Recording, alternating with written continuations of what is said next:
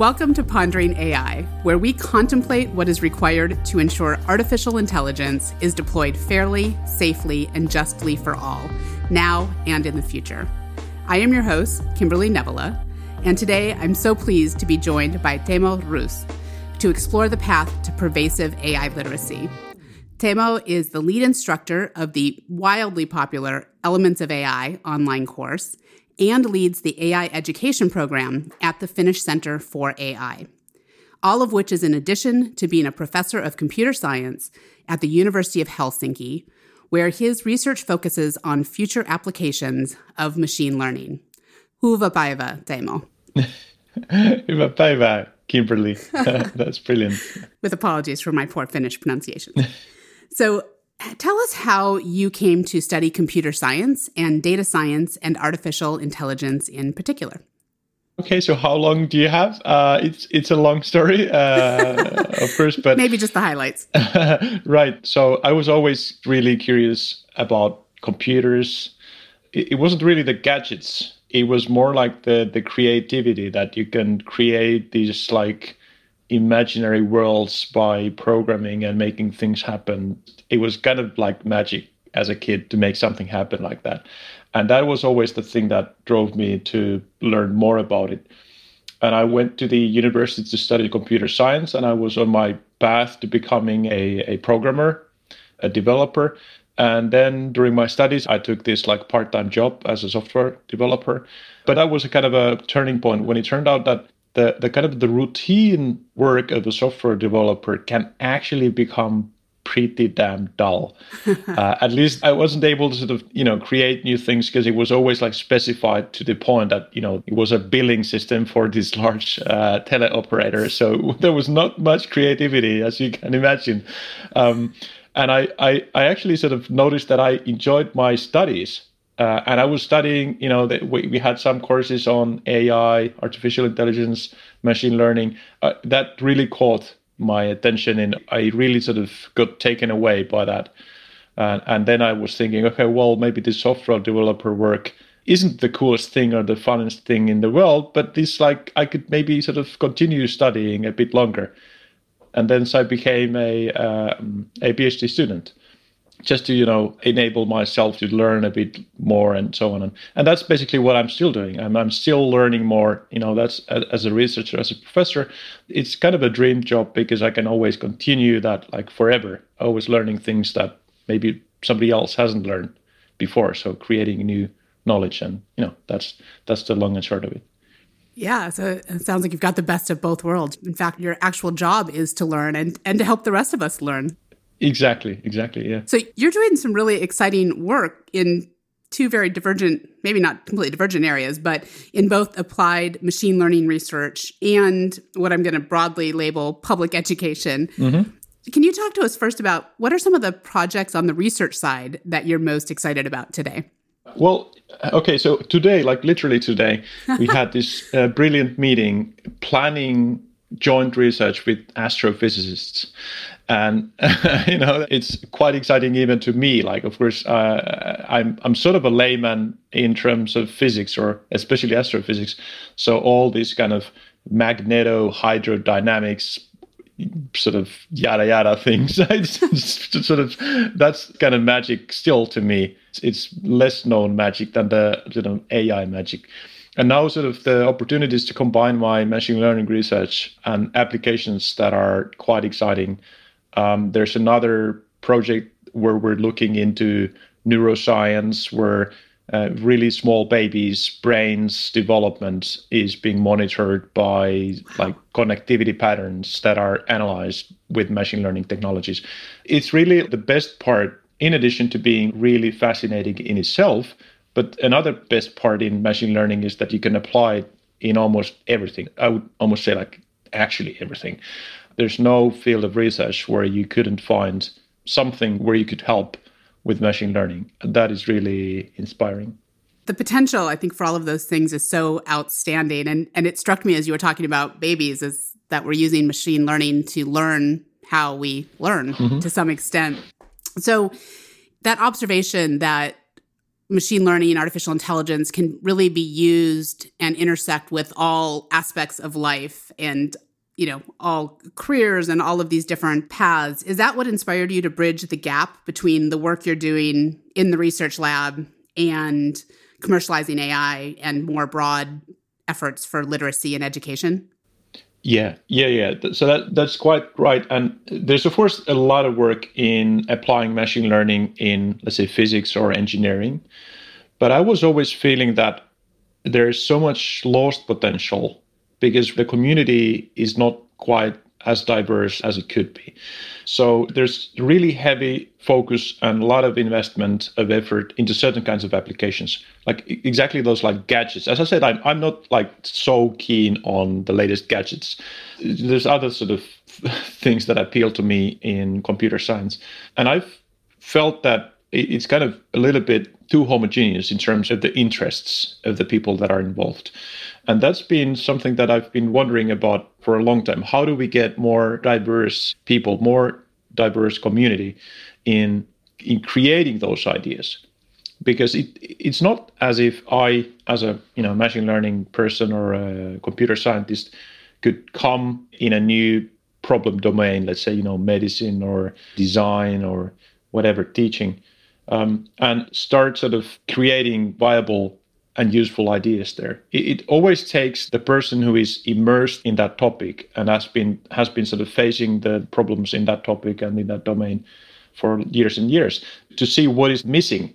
And that's why it's always collaboration. Like, as I said, we were just chatting with astrophysicists, and I couldn't dare pick a book on astrophysics, read that, and pretend that I'd be able to come up with the best ideas. It's always the people that are thinking, 24/7 or, any waking moment at least of that problem. And they come up with one part of the puzzle.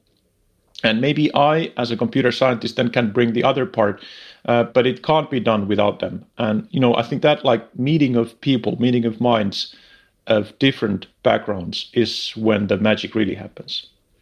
So when you were then thinking about putting together elements of AI, which is wildly popular, I believe that over 650,000 people have now taken that course.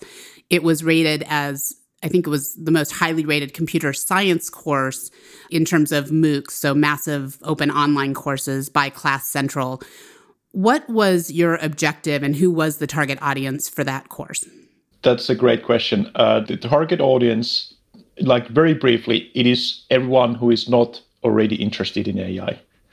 So you would think that's a really weird way to define the target audience for like an AI course, like people who are not interested in you. You maybe think, okay, well, it should be the other way around. But we actually thought about it for a long time. When we were starting this collaboration with, there's a company called Reaktor, who is our partner in the Elements of AI project. And we were thinking together with them, who should we have as our target audience? And we interviewed a lot of people. We asked them why they're interested in AI, why they're not interested in AI, what aspects of AI they might be interested in. And through those discussions, we realized that there's a lot of people who don't kind of realize that AI is relevant to them. But once they realized that, they actually said, okay, well, I should actually probably learn a bit about it and form an informed opinion and do something about it, be more active about it. And we found that pattern over and over again, that people didn't really realize, they didn't know what AI means, so they couldn't be interested in it. But then, of course, everybody's interested in what happens to their data when they use social media or when they do a search on the internet, when they use various apps on their mobile phones. So people are actually interested in the topic itself, but they just couldn't kind of connect the dots, like AI having something to do with those things. And that's why we picked that as the target audience, the people who don't maybe yet see the relevance of AI in their life, but who will be interested in it once they see the relevance. So how do you get people who might say, okay, this is the elements of AI, and maybe I don't even know what that really means, and I'm not sure it's relevant to me, to click in? Well, that's the difficult bit. If we just let it like sit somewhere online, people will actually not find it.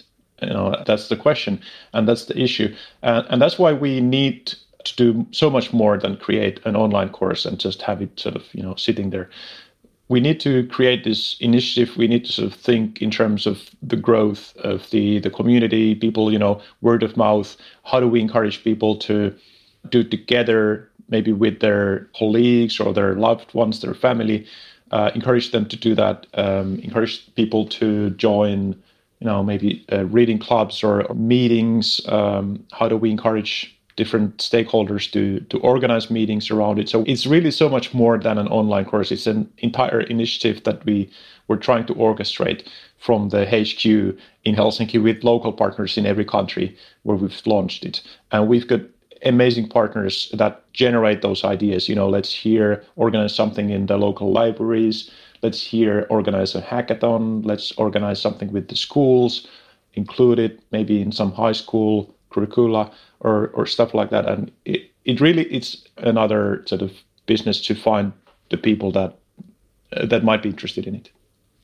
So the course is called Elements of AI. What are the essential elements or topics that you cover in the course? We kind of start with the observation that it's really hard to define AI in a crisp manner. So it's really hard to say that, well, on this side of the border, this is AI, this isn't. So we're kind of rather linking it to some things that might be more familiar to people, like, statistics or, computer science or software in general, and say that it's kind of a subset of that. And we kind of characterize, well, it's the kind of software that might be adaptive or might be able to complete some tasks autonomously rather than being, explicitly programmed to do something.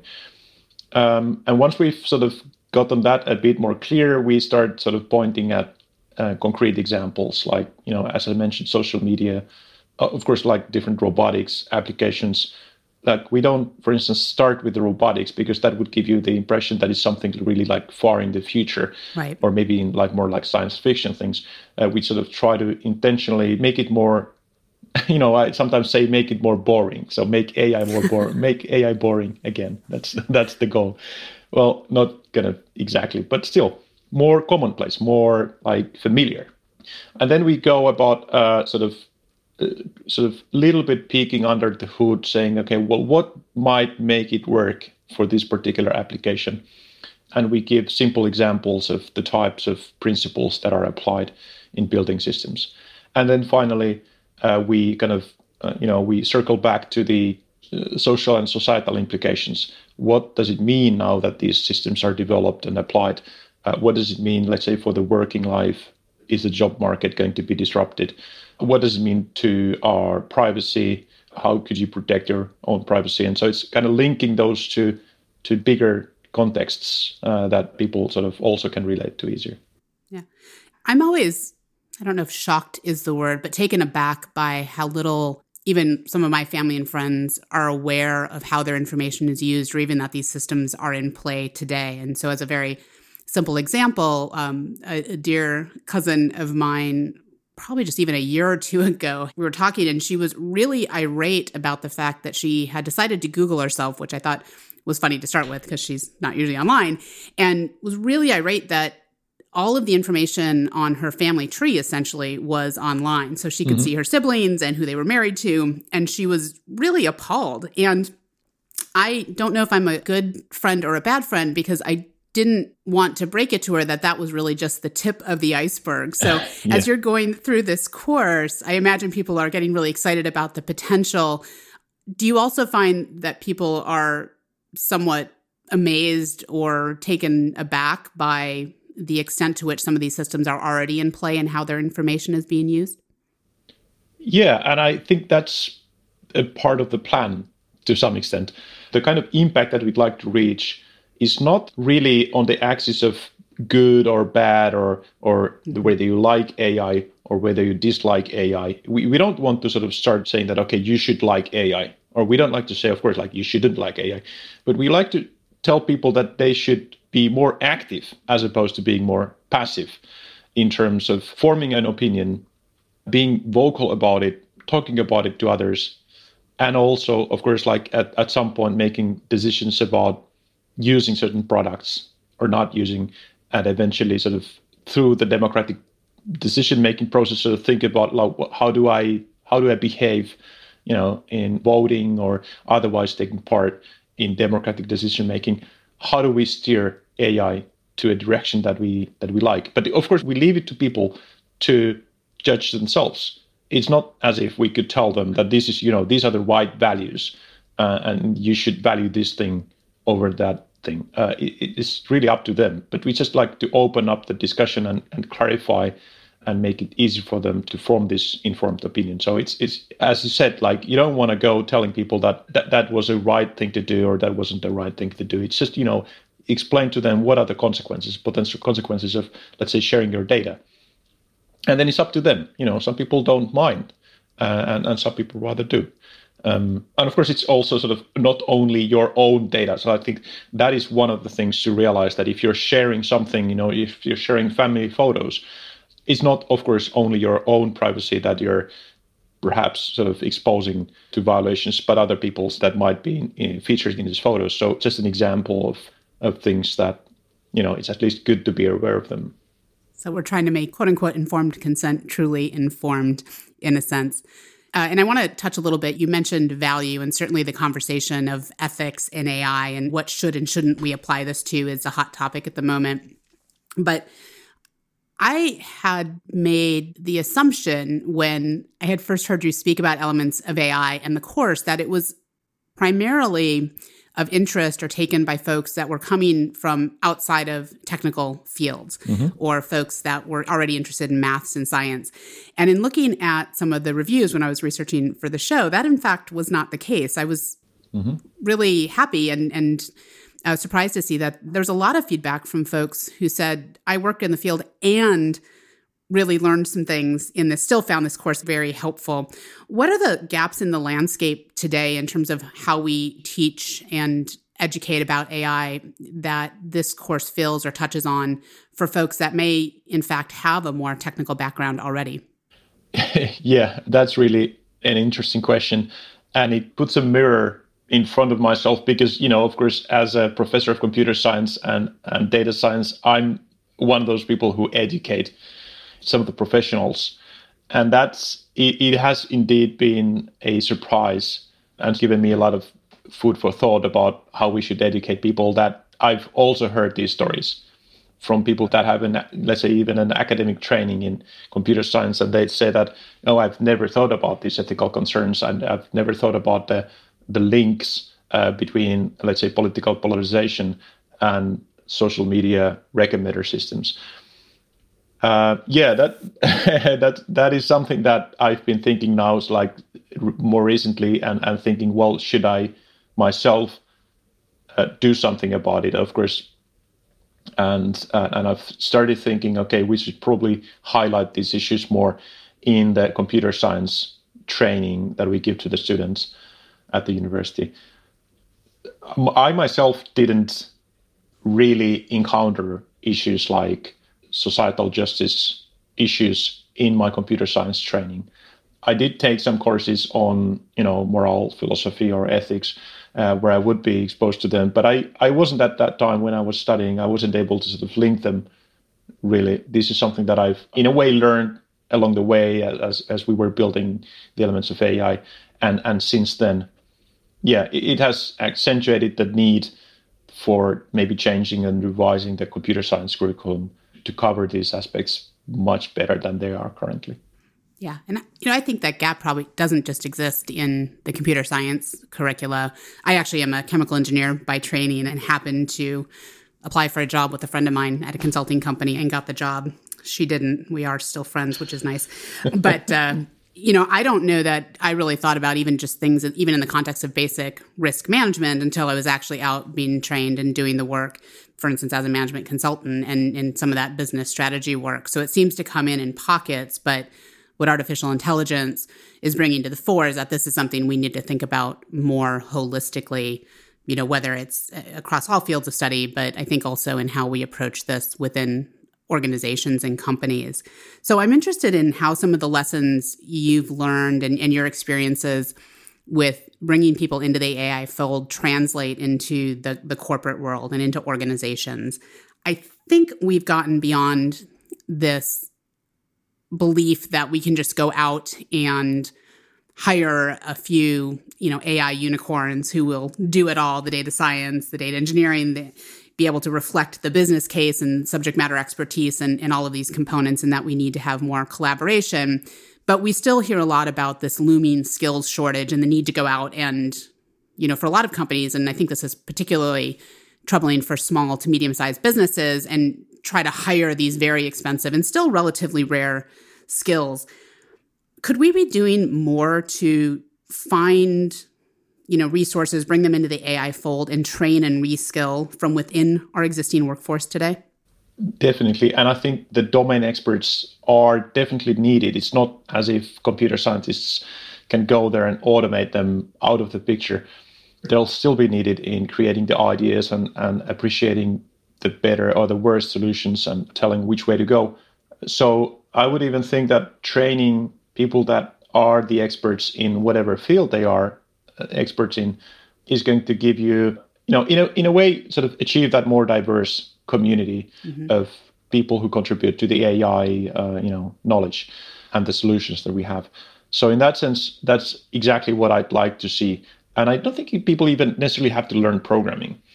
It's good if you get some exposure, understanding how long it takes to write a certain amount of code. And of course, like how much a certain functionality, how much code that would require. I think those kind of things on that like very high level is good for a manager who needs to be sort of able to converse and collaborate with the programmers.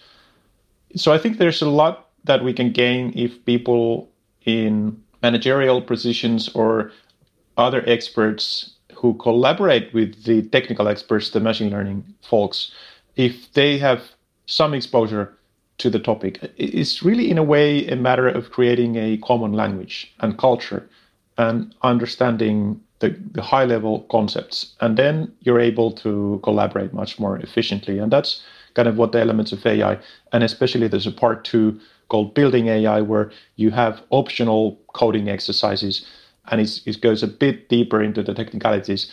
And ideally, I'd like to see a small company, maybe there's a CEO who takes the course, and then they have a couple maybe of technical people there, but over the weekend they've done some parts of the course, hopefully, and they've maybe done some sort of minimal amount of coding. And then, I can only see when they go Monday, go to the office. Hopefully we'll get to go to the office soon.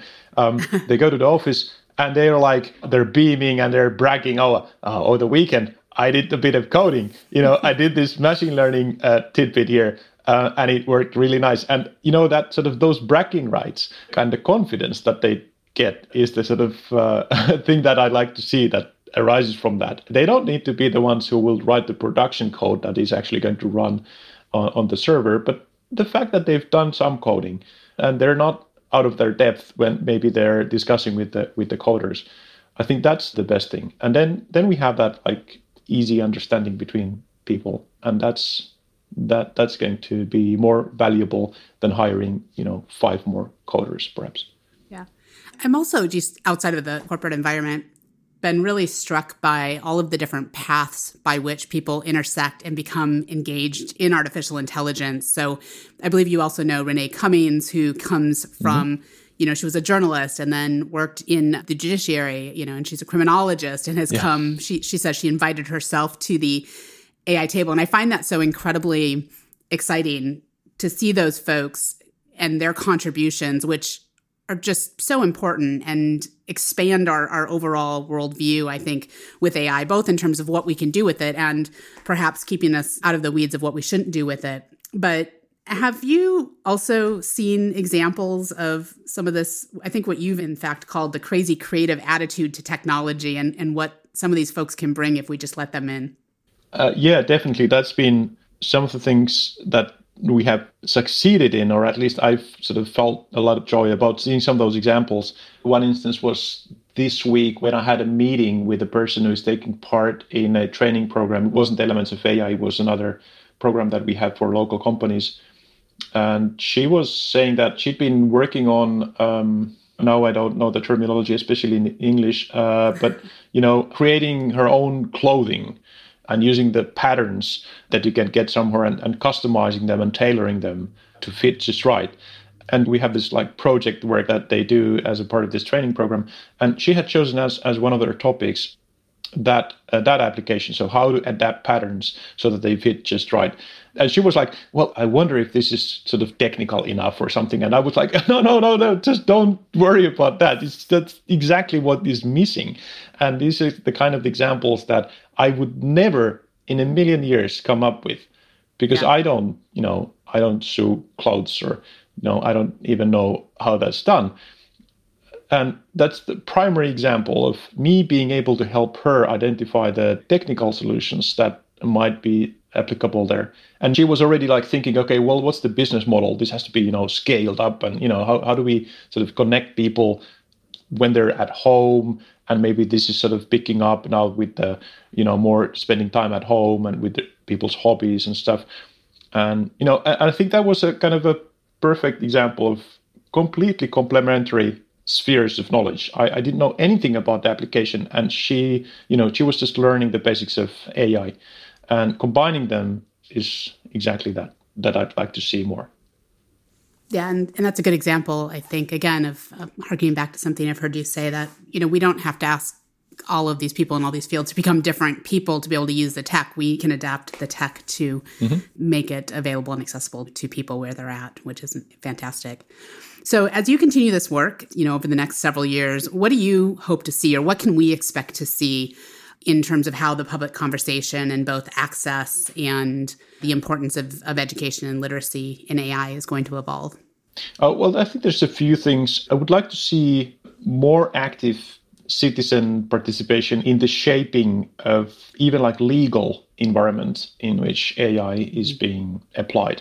There's lots of legislation coming out from the EU, especially these days. And I'd really like to see that there's a lot of organizations and individual citizens voicing their opinion, their, of course, informed opinion about those matters. So the public discourse being elevated to a more and more detailed and mature level is one thing that I definitely hope to see. It is hard to tell whether that's been happening or where it is going. There's a lot of pull to a certain direction from the industry, from the corporations, that they are able to sort of lobby for things extremely well. So what I'd like to see on another side of the table or around the table as well is the kind of the citizens' point of view. And I'd really like that to be more prominent.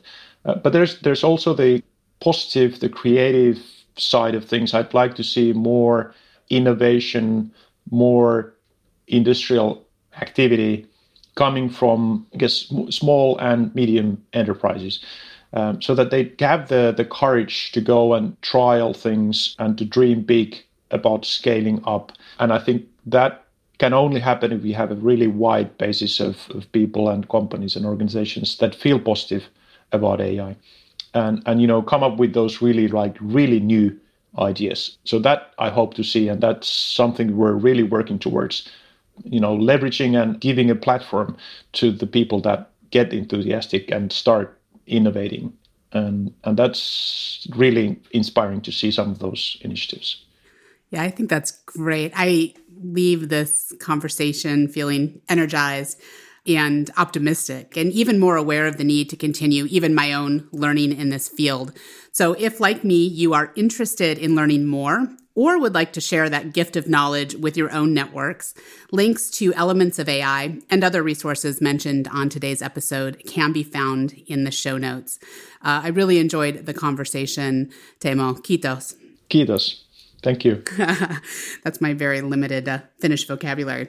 In any case, next up, we're going to pay homage to the role of the arts in AI as we talk with Shalini Kantaya about her path to understanding artificial intelligence and investigating algorithmic bias in the documentary film Coded Bias. Make sure you don't miss it by subscribing now to Pondering AI in your favorite podcatcher.